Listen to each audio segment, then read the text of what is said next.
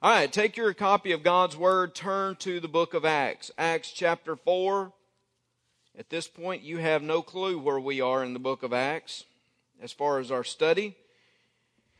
But we finished up, I believe, last time at around verse 22, talking about John and Peter as they had gone through before the Sanhedrin, as they had been threatened in their proclamation. Basically, they were told, no more talk about Jesus. No more, we don't want you teaching about Him. We don't want you mentioning His name. And remember, it was at that point that they made this statement that whether it is right in the sight of God to listen to you more than to God you judge, for we cannot but speak the things which we have seen and heard. That's what Peter and John said. That was their response, is that we have to simply speak about what we have seen and what we've heard, the experiences that we've had. Now that's a believer. A believer who has so experienced the work of Christ in their lives, they have so experienced who He is, that they must speak about His identity and about His mission, about His purpose. The Scripture says that as they were let go, in verse 23 is where we'll pick up tonight, being let go, they went to their own companions and reported all that the chief priests and elders had said to them. So when they heard that, they raised their voice to God with one accord. Notice here, Peter and John, they've stood before the Sanhedrin. They boldly proclaimed the name of Christ. They've said that they're going to continue to proclaim the name of Christ. And then we are told that they come back to the gathering of believers, to that early church, to make a report to them. Now tonight I want you to see, as we work through this, another snapshot of this early church. That's what Dr. Luke is trying to give us, I think. Just different snapshots of the life of the early church. And as we see the early church, the New Testament church, I think it helps us to refine our focus and our purpose, the reason we exist. Because even though we've moved now some 2,000 or so years, almost 2,000 years later, we still share the same purpose as the New Testament church. We still have the same reasoning, same rationale for our existence. We have the same purpose. And you begin to see it in these snapshots. And here, Luke just shows us a church that is gathered. A church that is gathered. Now, again, when you look at this, obviously, they are physically gathered together. When Peter and John go, it's as though they know where they're supposed to go, and they are coming, I don't think this is just to the other apostles here, they are coming to report to the church, those early believers that are there.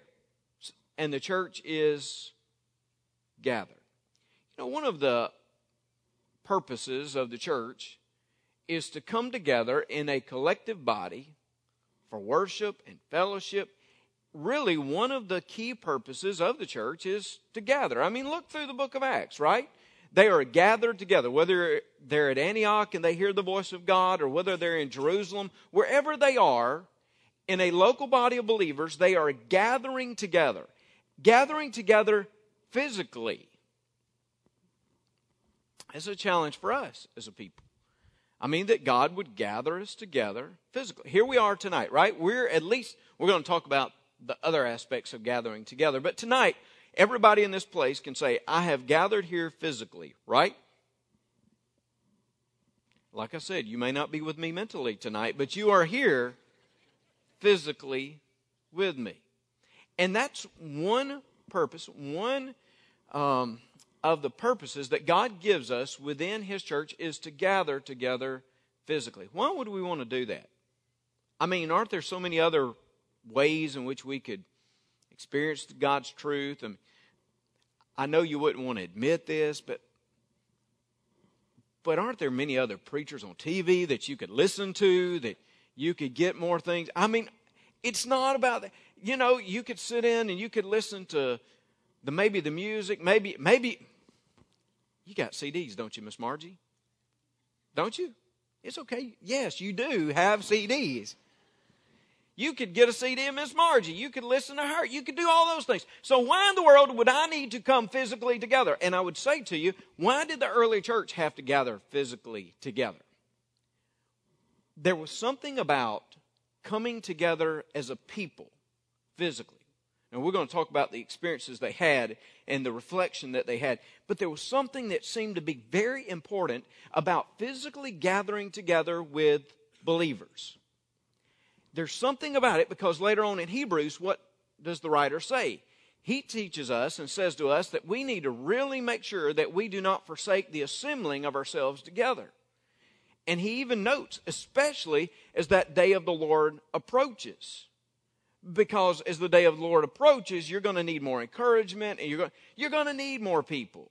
So it is important to come together physically. I think we need to be reminded of that from time to time. That God has given us a great opportunity to gather with the family of God. And we ought to take advantage of those opportunities. Obviously, I'm preaching to the choir tonight, right? This is Sunday night. Some of you look at me and say, "Why didn't you do this morning?" Some of those folks needed to hear this morning. But I believe tonight, as we come to this place, we need to be reminded that it is important for us to physically gather together. And you know what? I think we ought to give God our gratitude for allowing us the freedom to be able to do this. And also the health and the energy to be able to do this.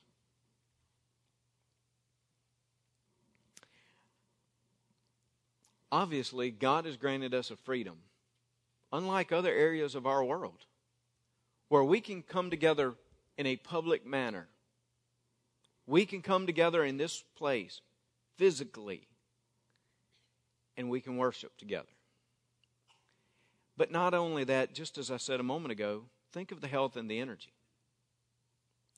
There are times when I visit folks in the hospital, or maybe run by Alpine or another place, assisted living, and I'm reminded, I see individuals that would love to come with the people of God on Sunday morning or Wednesday night. I see them. And there's a longing there for that physical touch. Yes, they can watch, they know what's happening because they watched us on television on Sunday morning at 9 o'clock. But there's something different about coming together physically that they long for. And that's the reason, again, I think we need to be reminded. This early church, it was a regular routine thing that they were coming together physically.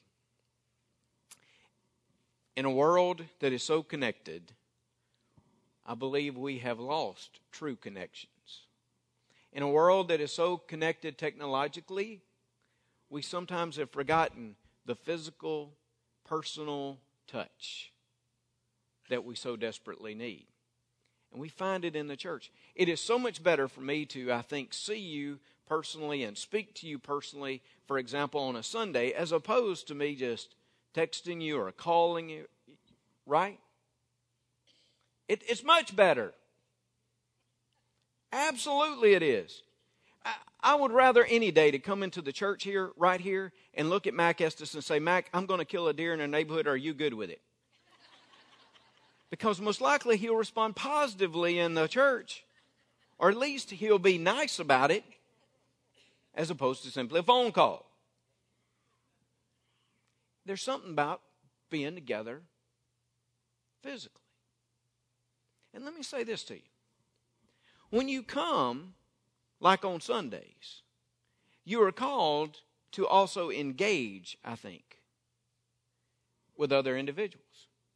God has not called you to come, to sit, to soak, and to sour. God's not called you to do that. He's called you to engage with other people physically. You can talk to other people. It's good for you to do it. Well, I'm just not a talker. I'm not an individual that does it. What if God would use you to touch somebody else's life personally in a conversation.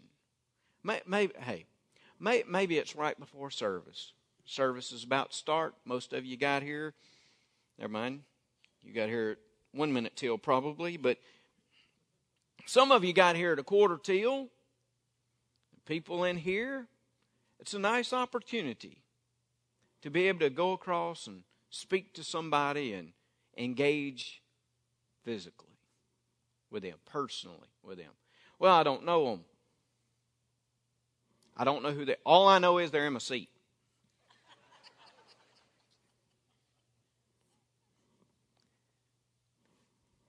God has allowed us the opportunity to gather physically, personally together. And we need to take advantage of that. When you see the early church, they're coming together. Peter and John, they come back to a group that's united. They know where they're going to be. They know the location. They know that people are there. Here they are. They come knowing that they can speak to the believers. So they were gathered together physically, but I want you to see that they're gathered and they're united not only physically, but they're gathered together spiritually as well. It says in verse 24, so when they heard that, they raised their voice to God with one accord. I do not believe here that means that they were reading the same rote prayer. I don't believe that they were just speaking the same exact thing together as a congregation. I think what it means is that they are coming together with one purpose, with one mind, that they are not only together physically, but they are together spiritually. Verse 32 attests to this, I believe. It says, now the multitude of those who believed were of one heart and one soul. Notice that they shared something together. It was something that ran deep within them, in their spirit, in their heart, in their mind. It was as though they shared something together as they came as the early church. They gathered together physically, but they gathered together spiritually as well. See, that's what makes us a little different than other clubs like a civic club, isn't it? I'm all for civic clubs. I'm all for other kind of societies and all for all kinds. We're starting a new chapter here in Ruston now. The Ole Miss bandwagon chapter, if you want to get on. It's great to have all those groups. But listen to me. It's nothing like the church. And it shouldn't be. You can have a good time, you can have fellowship, but you don't share the same thing. You don't share the same ideals. You don't share the same principles. It is only within the church of the Lord Jesus, where we've been brought together by the very blood of Christ, where we see a common purpose and plan and values and salvation. That is what unites us together, and it's what makes us so unique as a people, so distinct from other individuals, that we're part of the church. And we can come together spiritually united with one purpose, one heart, one mind. I say that should help us as we come to worship, that we are focusing on the things that we should focus upon. It's a challenge to us to be more intentional in our worship. When you read through the prayers we're going to read in a moment, you can tell that they were focused on what God was doing. They were focused on God's activity and upon God's work within their lives. And they were intentional about their worship. We ought to be intentional and focused, and to know that I have only a certain amount of time where I can participate in such corporate worship. Certain amount of time.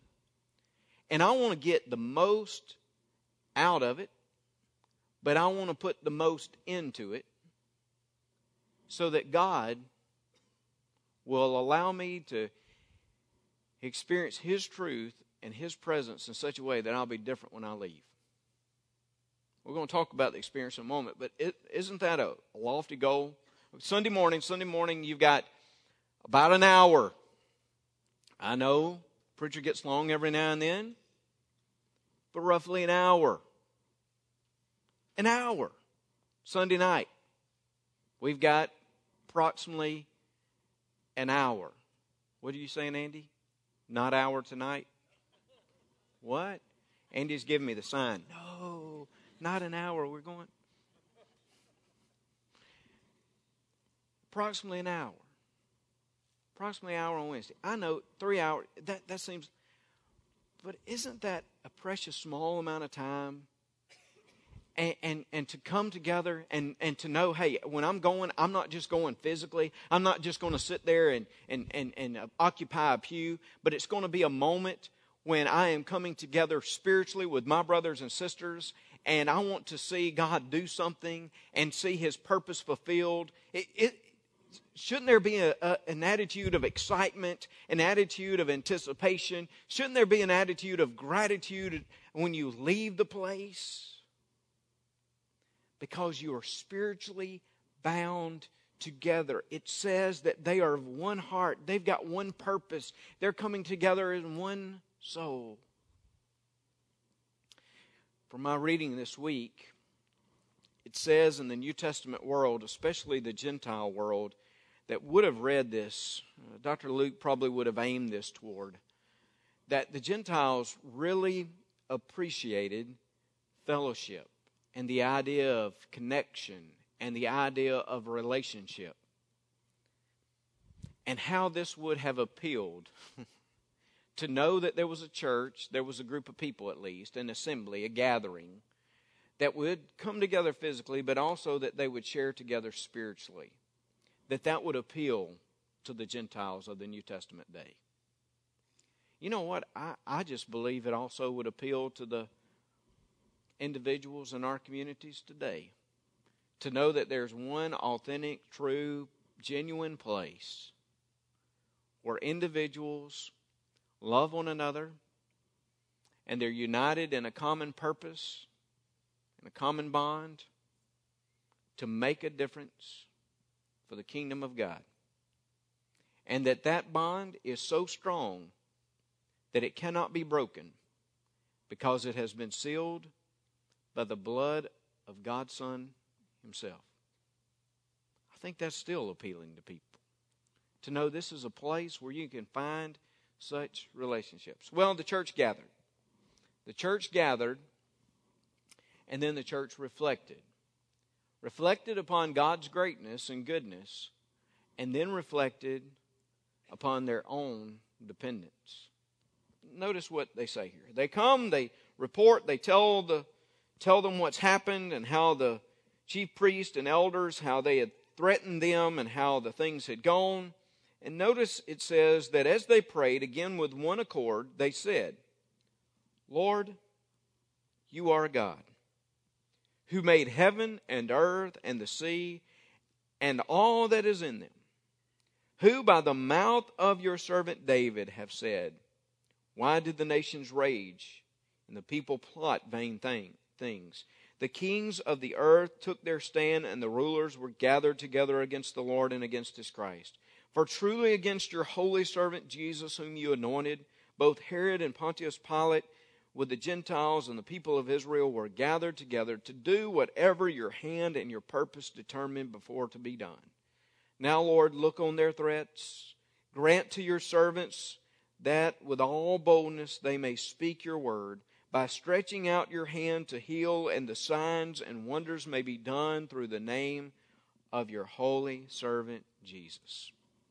With one accord, they come to God in prayer, and they reflect for a moment on God's greatness, on God's work. Now, that early church had really seen God's work, had they not? I mean, in those days leading up to this, they had seen God's Spirit poured out. They had seen people experience salvation. They had seen healing. They had seen so much of the work of God.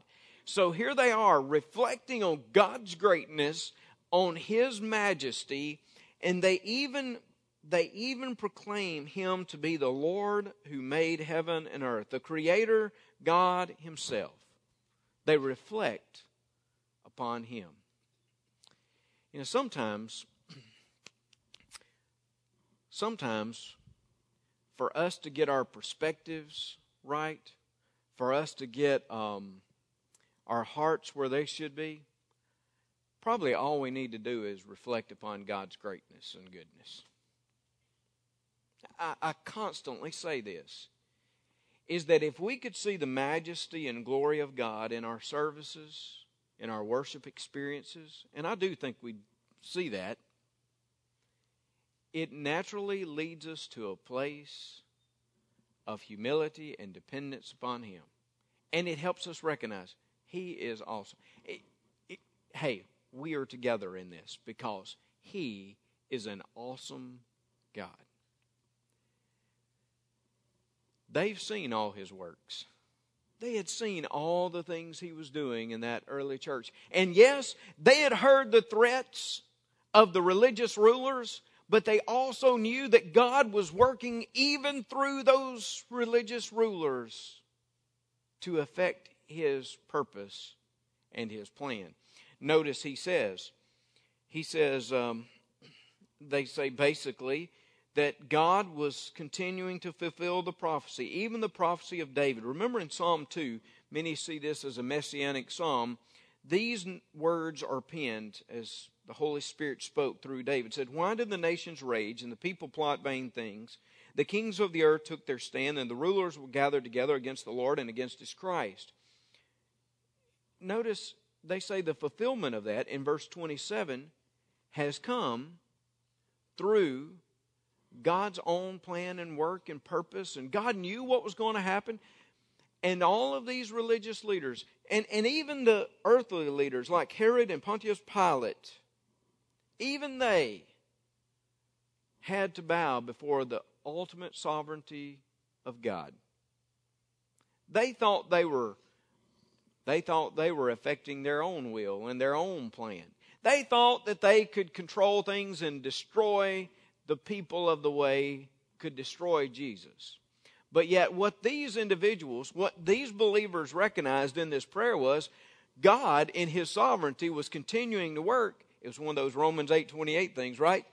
All things He was working for His glory and for their good. That's what He was doing. And they recognized that God was so great in such a way that He was just working His plan to fulfillment. They recognize His greatness even in the most difficult days.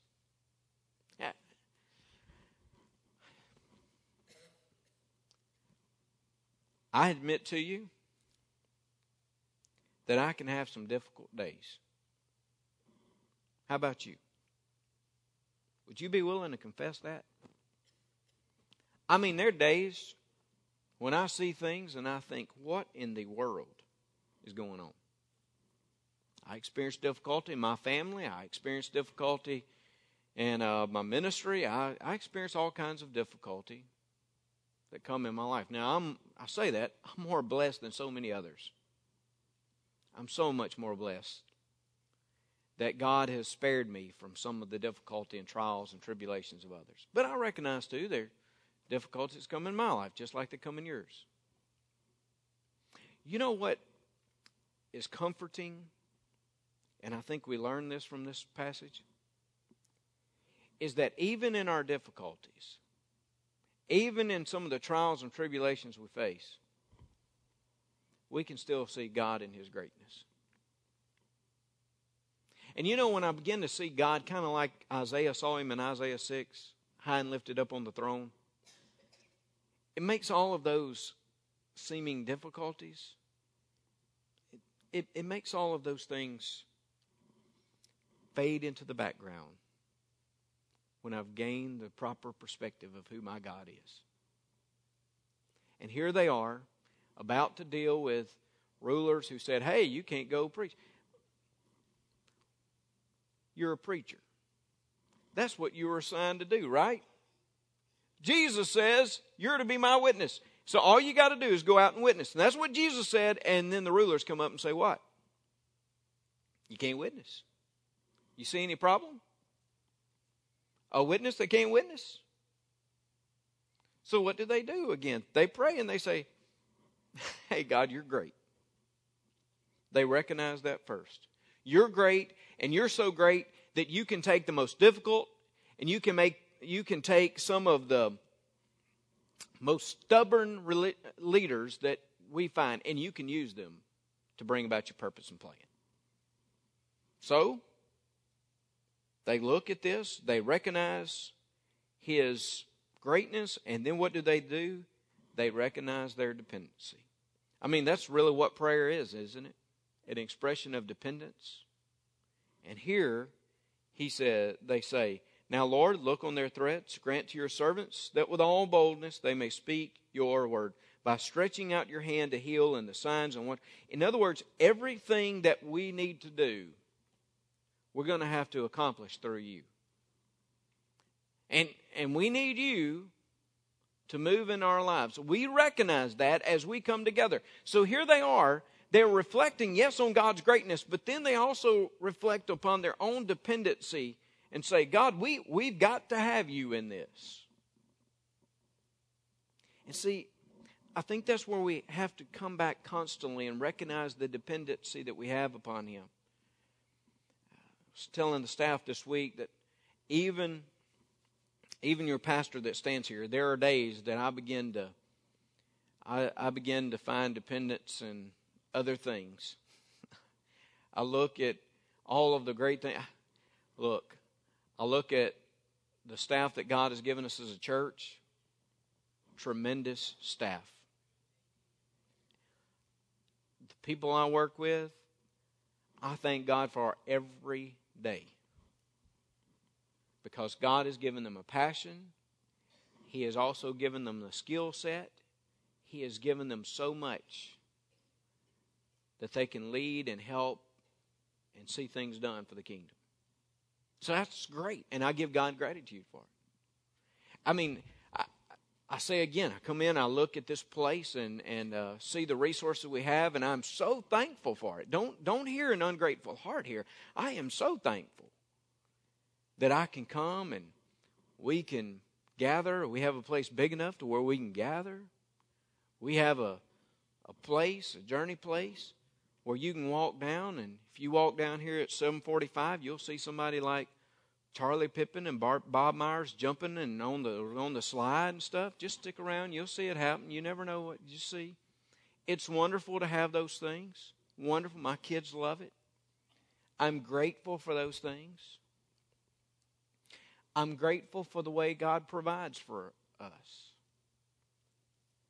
But we must never become so dependent upon facilities and resources and staff and everything else that we forget that our power and our true energy comes from God. We have to come as a people and say, God, yes, you are great, and we are absolutely dependent. Because you know what? It is only God who brings ultimate transformation in people's lives. He uses us. He uses His resources. But it's only God that can really bring about change.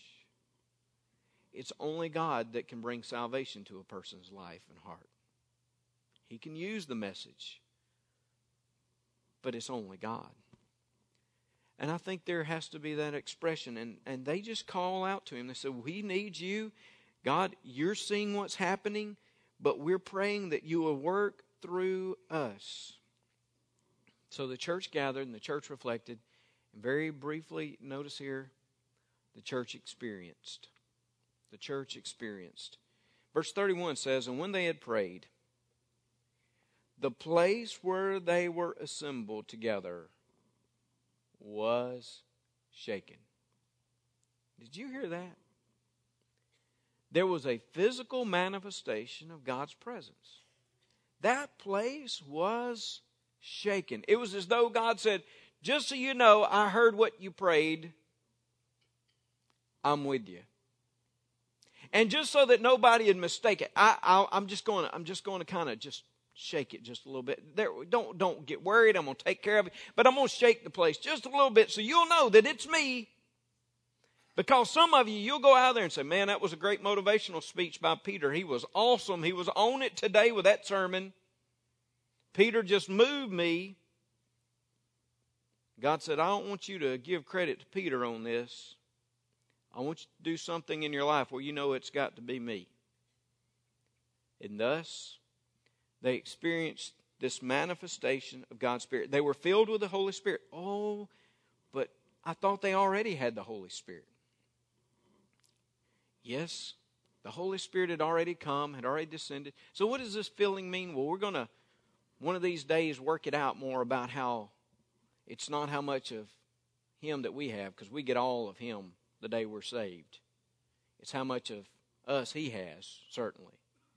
But there's a special manifestation of the Spirit here, of the Holy Spirit, as He shakes this place, and people know that the Spirit of God is working. And they spoke the word of God with boldness. So they experienced God. You ever been in a worship service where you knew beyond a shadow of a doubt God had worked? It was as though He may not have physically have shaken the place, but He got a hold of it pretty hard. And you knew when you left. I mean, don't you long for those moments? Not that everybody else, but that you know, and that moment is shared with your fellow believers? Don't you long for God's presence to be so manifest in His own way? I mean, not a way that we would even choose, but in His own way. That we would be encouraged to go out and to make a difference. The place was shaken. The experience was had. But I want you to see, as you read through these verses, the experience of the gathered church was translated into the experience of the sent church. That is, the experience of that worship service made such a difference that it made that they experienced God daily in their conversations and in their actions. Because God didn't call us just to gather in a holy huddle, did He? He called us to gather in one accord, reflect, experience Him.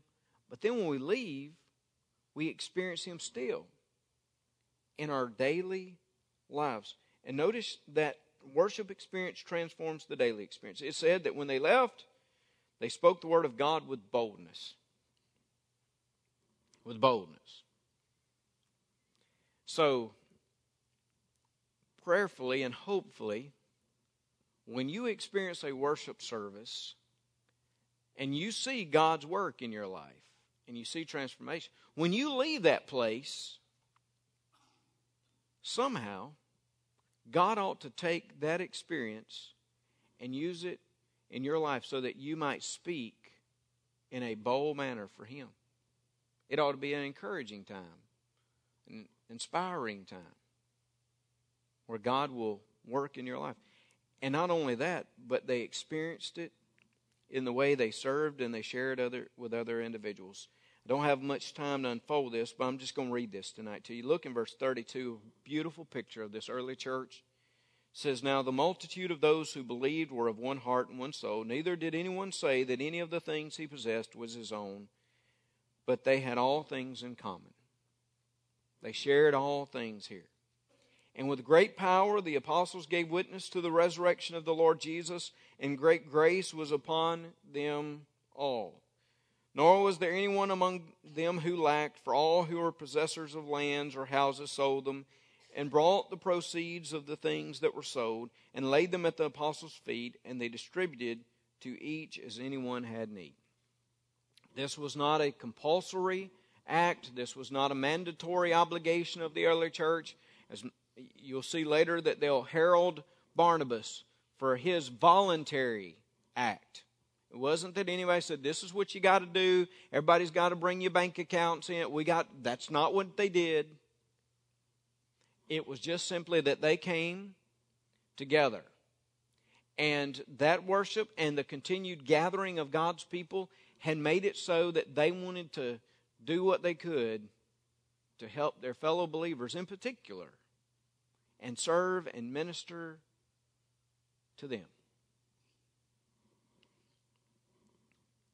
I know I've said this, but hey, it's been almost a year. I can say something twice now, right? Been working on this.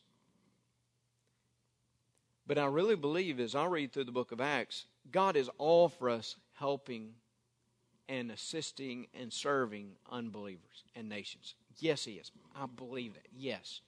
So hear me say that clearly before I say what I'm about to say. Okay? God's for us helping unbelievers and others. But I'm going to say to you that when I read the book of Acts, I see that He says that we ought to especially help our brothers and sisters in Christ. I'd even venture to say, as I see the testimony of Christ, that they should receive priority of our help. Because if we can't take care of our brothers and sisters in Christ, how in the world are we going to reach the community and the nations? But see, this experience that they had wasn't just Sunday morning coming in and saying, hey man, it was great to see you. But it was one of those experiences that when I saw you on Monday and when I saw you on Tuesday and when I saw you on Wednesday, I wanted to know how you were doing and the things that were happening in your life. And if I needed to help in some way or assist you, you know what? God's called me to be a part of that family. I'm there for you. And what part of any family? That a family that was going through, let's say, financial issues. What part of any family wouldn't say, hey, I'm here for the family? If I got to go out and mow some yards, if I go out and take care of some other things, I may only be 17, but I'm here to help my family and I want to see them do better. How many of us then in our family, our spiritual family, shouldn't step up and say, God, what can I do to help them? And see, it just permeated their lifestyle. That they wanted to help and assist and take care of one another. Again, with this idea that the great power of God had come upon them so that they could witness and they could share. They were sharing together as anyone had need, and they were sharing with others who had not even come to a saving knowledge of Christ. So I just say to you, worship experience translated into daily experience. If we come on Sunday morning or we come on Sunday night and Wednesday, and all we do with it when we leave here is say, good day, good message, good to see so-and-so today. If that's all it is, the worship experience has fallen short of God's glory and God's intention. Because what God is wanting us to do is, yes, experience Him in the gathering, in that moment of fellowship, worship. But He wants us, in our reflection and in our prayer, in our sense of dependency, He wants us to leave that place and help others, serve others, and share the glorious grace of Christ. That's what God wants to do in our lives. Let's pray together. Father, we bless your name. We praise you for allowing us to be a part of this family, this people. And God, it's a privilege. It's an opportunity. And God, we pray that as we are faithful in our relationships here, that, Lord, great power and strength would come over us and that we would experience you in worship in such a way that, Lord, we would testify boldly of you before our community, before our families, before our friends.